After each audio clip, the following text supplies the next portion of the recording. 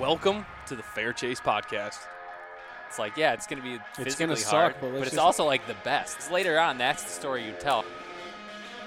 I got a new strategy. You just go kind of lick your finger a little bit like this. Aim high, play the wind. And then you aim high, you play the wind. It's a new aiming technique that I'm working on. You brought this up. Yeah. Is because you had target panic so bad. Yeah, I didn't have it so bad. Before we jump into this episode, we have to thank a few companies that make this show possible.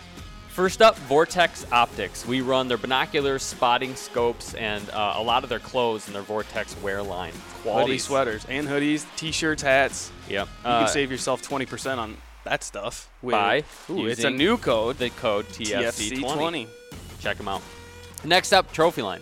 Trophy line. No secret, we are saddle guys. We like to hunt in saddles, make the jokes if you want, but they're super light, super effective, and we're big fans of Trophy Line. This year we're going to be running the Mission platform or the EDP platform, depending, and running the Covert Light. Yeah, nice and light saddle. Lots of good adjustability on that. I feel comfortable walking with that thing out in the woods. Go check this thing out. Use the code TFC10 to save yourself 10% on the next purchase. Next up, Prime. The bow that got me to switch back. I feel like I got you to switch back. You did, but it was it's because of Prime's shootability, shooting your bow. Their accuracy. We're big fans of Prime. They're Michigan company. Jared's shooting the Nexus 4. I'm shooting the Nexus 2 this year. Go check them out. G5prime.com. We're big GPS map users on our phone. I tend to get lost a lot, and Jared tend to get lost a lot. Jared can't always be next to me. When you don't have Jared with you, you can have a little Jared in your pocket. Gross. That's an awesome platform. We know the guys. They're local here in Grand Rapids. And you can actually download other apps, stand locations, plot locations, whatever pins that you have, you can download them onto the HuntWise platform. So you can just hit the ground and you're running not losing and your just give it research. a try. Yeah. So go check this app out, huntwise.com. You know, I was actually asked this weekend if we weren't partnered with Vector and like I had to shoot a different arrow, would I shoot Vectors? Oh, yeah, for sure. And I said, yes, of course. Yeah. I love them. I shoot extremely accurate with them. I've never broken one. Yeah. And the sweet thing is you pretty much just tell Isaac and the guys over there your draw length, draw weight, and I think your tip weight. And they have and then you customize the whole thing. And you they can do it right tip, online. Cut, and everything. You don't have to mess with the bow shop or anything like that. Check these guys out, vectorcustomshop.com. For 10% off your order at checkout, use TFC10. Good luck out there. Shoot straight. All right, welcome to another episode of the Fair Chase podcast. Today I have Christian Schaff back again. Just had him on, had a good time with him. And as we've been going through this storytelling phase of the Fair Chase podcast, I figured he'd be a great guy to come on and tell us his hunting story. So to start off, Christian, you want to say who you are, what you do, where you live, a little background about you? Sure, man. Yeah, thanks for having me. My name's Christian. I live in Park City, Utah, currently. I'm from northern Wisconsin, a small town called Barron, which is also my dog's name here. And I have a business called Uncharted Supply. And, it started with really large-scale emergency stuff, survival kits and whatnot. And I think, we still do a lot of that. We've added on a big layer of, prepared adventure. I mean, my perspective is there's a lot of people getting out into nature, either whether for the first time or doubling down on it, like you and I, just doing more and more as this world gets crazier. And, wanting to make sure people can get all the way out there and all the way home. It's kind of what we say. So everything from first aid kits to pack rafts to battery jump starters to survival kits and backpacks. And, we always try to look at the market, find where there's holes, where there's needs, and develop those products. So I think a lot about that. I tell my team I need to test it a lot so I can be in the woods a lot. And and that's kind of what I do. Yeah, that's awesome. And you said Utah, Park City, Utah, did you say? Yes. Okay. City, yeah, Utah. Beautiful place. Yep. Okay. We keep these podcasts moving. So I got to keep, otherwise I'll ask you questions about Barron, who was lost and is now found for everybody. That was a thing. That was the whole thing, yeah. But Christian, so the question two questions we've been asking people. First, to get to know you, if you had one hunt in a year to do, it could be any hunt anywhere once that year, what would it be? Yeah, I mean, that's a pretty easy one for me. Hunting the elk rut with a bow is just, I don't understand people that like mule deer hunting better. Maybe they're just such good hunters that it's more challenging, but I'm not there yet. And there is nothing, like walking through the woods at 4:30 in the morning to get to your spot and hearing bugles break the silence. And I mean, oh my gosh, I don't know how anything could be more fun than that. So that's I love kind of all aspects, but that one, I mean, if you're like go do one, that's the one for sure. It seems like that is a divide for you Western guys. Like there's like a contingent that like the elk, and some are like mule deer through and through. We've had a lot of guys on that are like, oh, we like elk hunting, but it's mule deer. Strange. Yeah, I don't know, man. I don't know. I mean, I've hunted axis a lot lately. That's very similar to elk, but I like them because they're like elk, Right. I don't. I hope this doesn't offend a bunch of people, but I don't have as much fun sitting in a stand waiting for a whitetail to walk by. Like, I like burning calories and feeling my heart pound and being in the mountains. So that's just me. Well, most of our listeners are whitetail guys, so I think they turned the podcast off just now, offended. But no, I definitely see that. I like to move. I even for deer hunting, I have a hard time just going and sitting down, which sometimes is great. A lot of times is not great. Okay, so the next is question of the month. The question for this month, it's the month of October when this podcast is going out. What is the most I always say useless piece of gear in your pack right now? So something you bring that you really don't need, that you just for some reason hang on to. Man, that's a good question.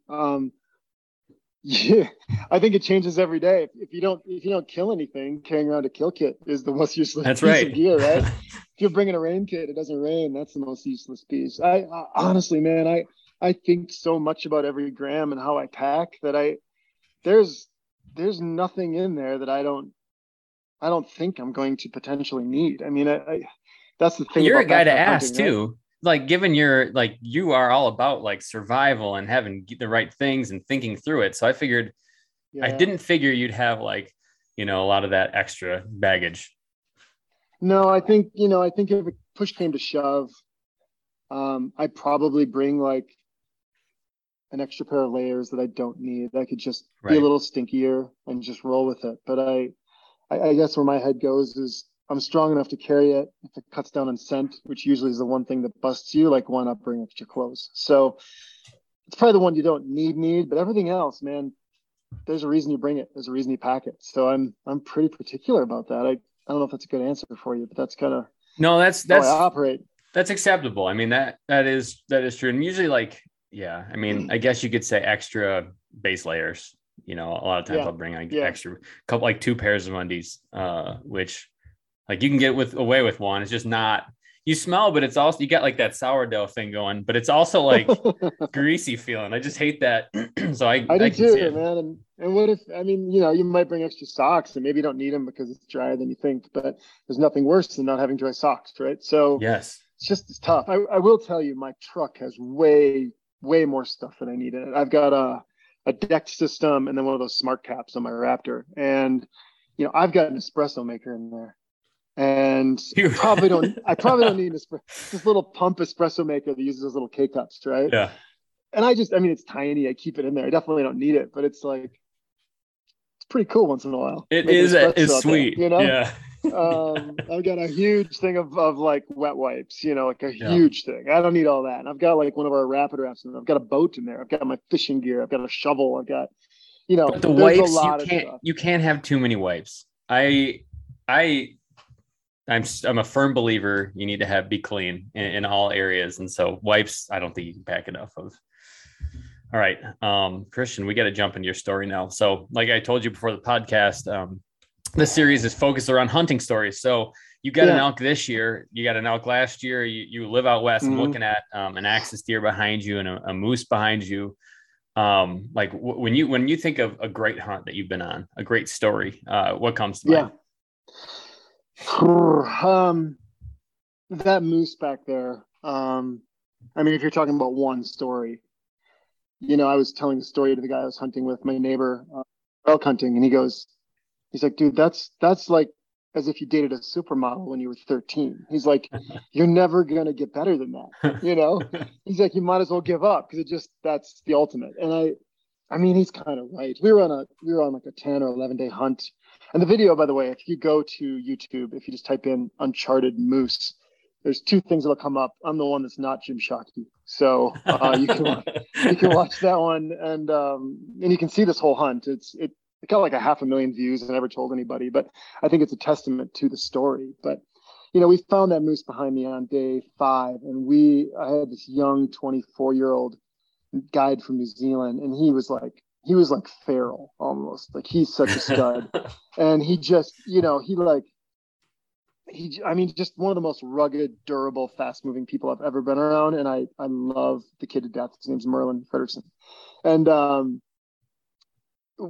we went out to the zone we thought we were going to hunt, and we found a small moose with a couple cows, which kind of, says, hey, he's the dominant moose here. Right. We don't want to shoot him. So we left that big zone. It was a long way into that area. So we had to climb our way out of this huge valley up over the mountains, got back to camp.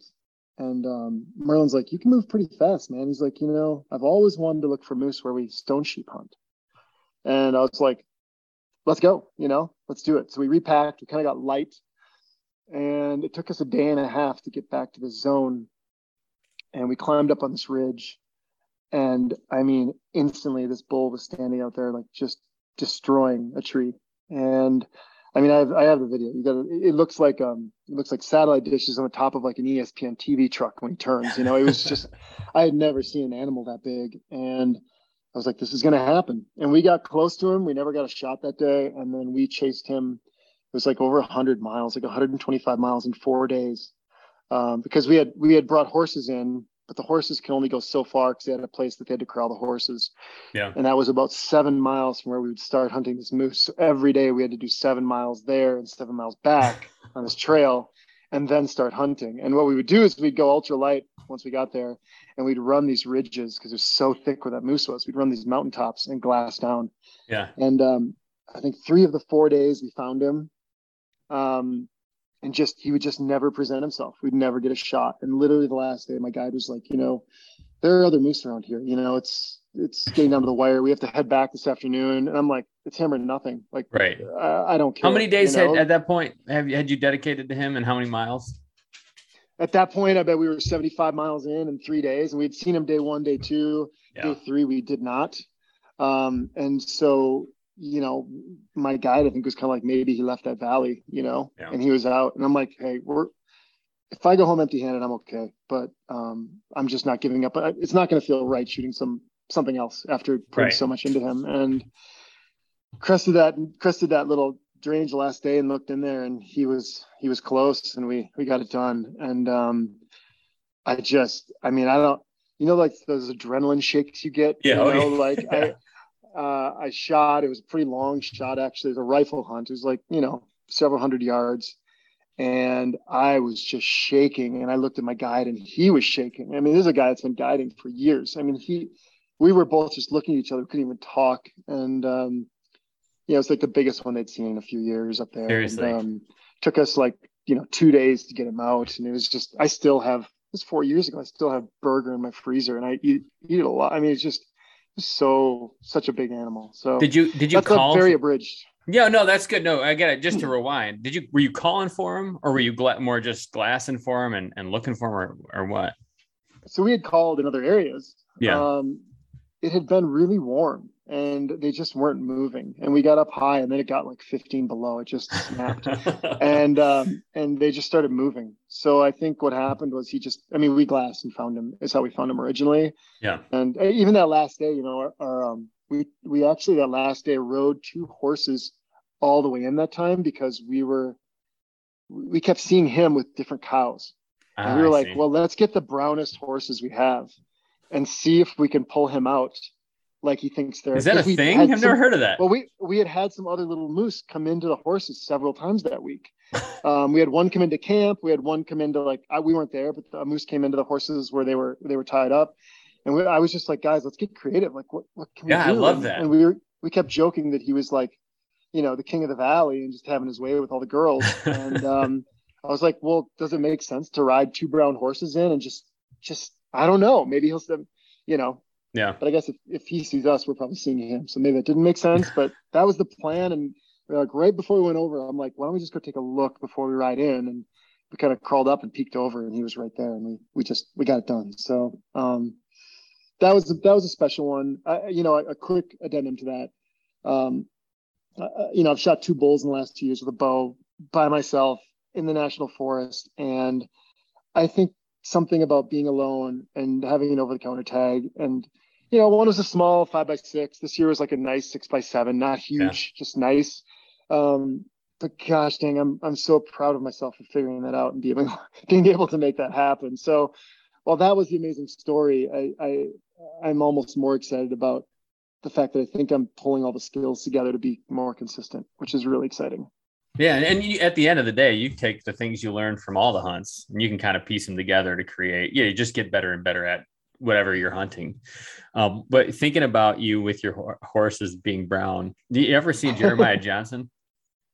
I mean, I know the name. Yeah. Sure. So like part of it's like they're hiding behind their horses to shoot an elk.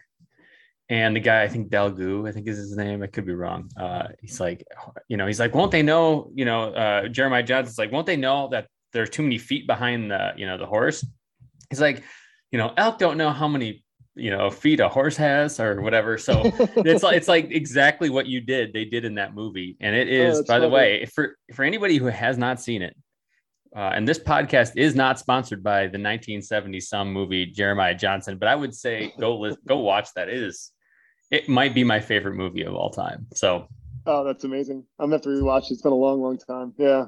I think the first time I watched it, we watched it for American Lit High School, for school. So apparently we didn't read anymore. That was just a movie time they gave up on us.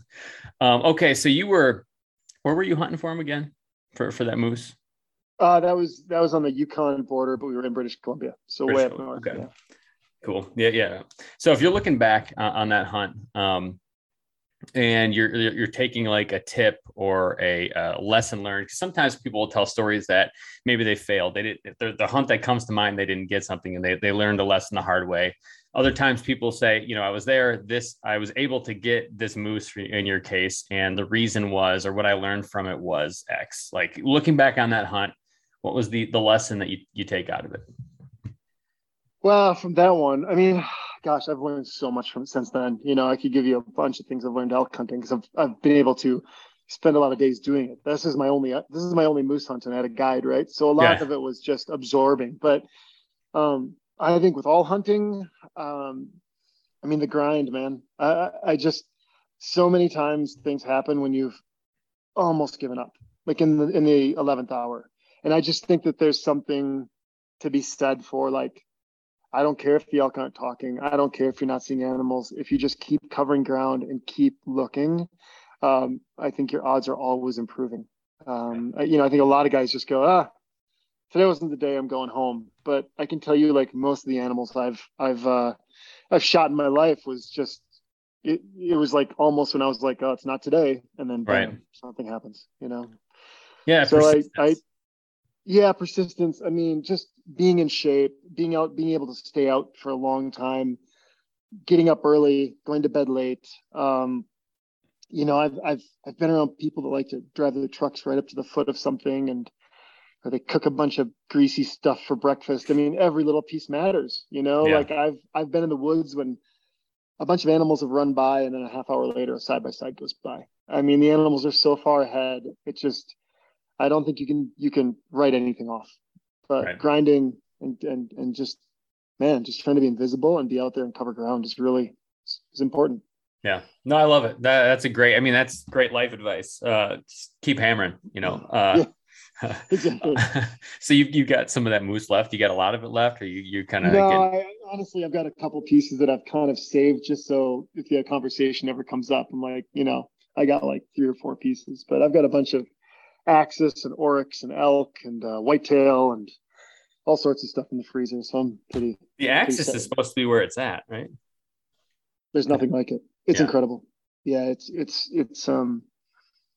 really good. And I think unfortunately, like with that moose or like a big elk, you're not eating the tastiest of animals, right? These big old bulls don't taste the same. And I think axis just, I don't know if they don't grow as old or the ones I haven't, but they are an amazing meat.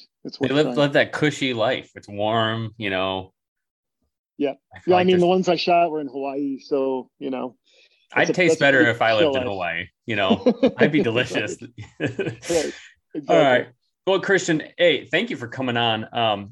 Yeah, of course. For people who want to find more about Uncharted, follow some of the things that you've been up to, where can they check you out?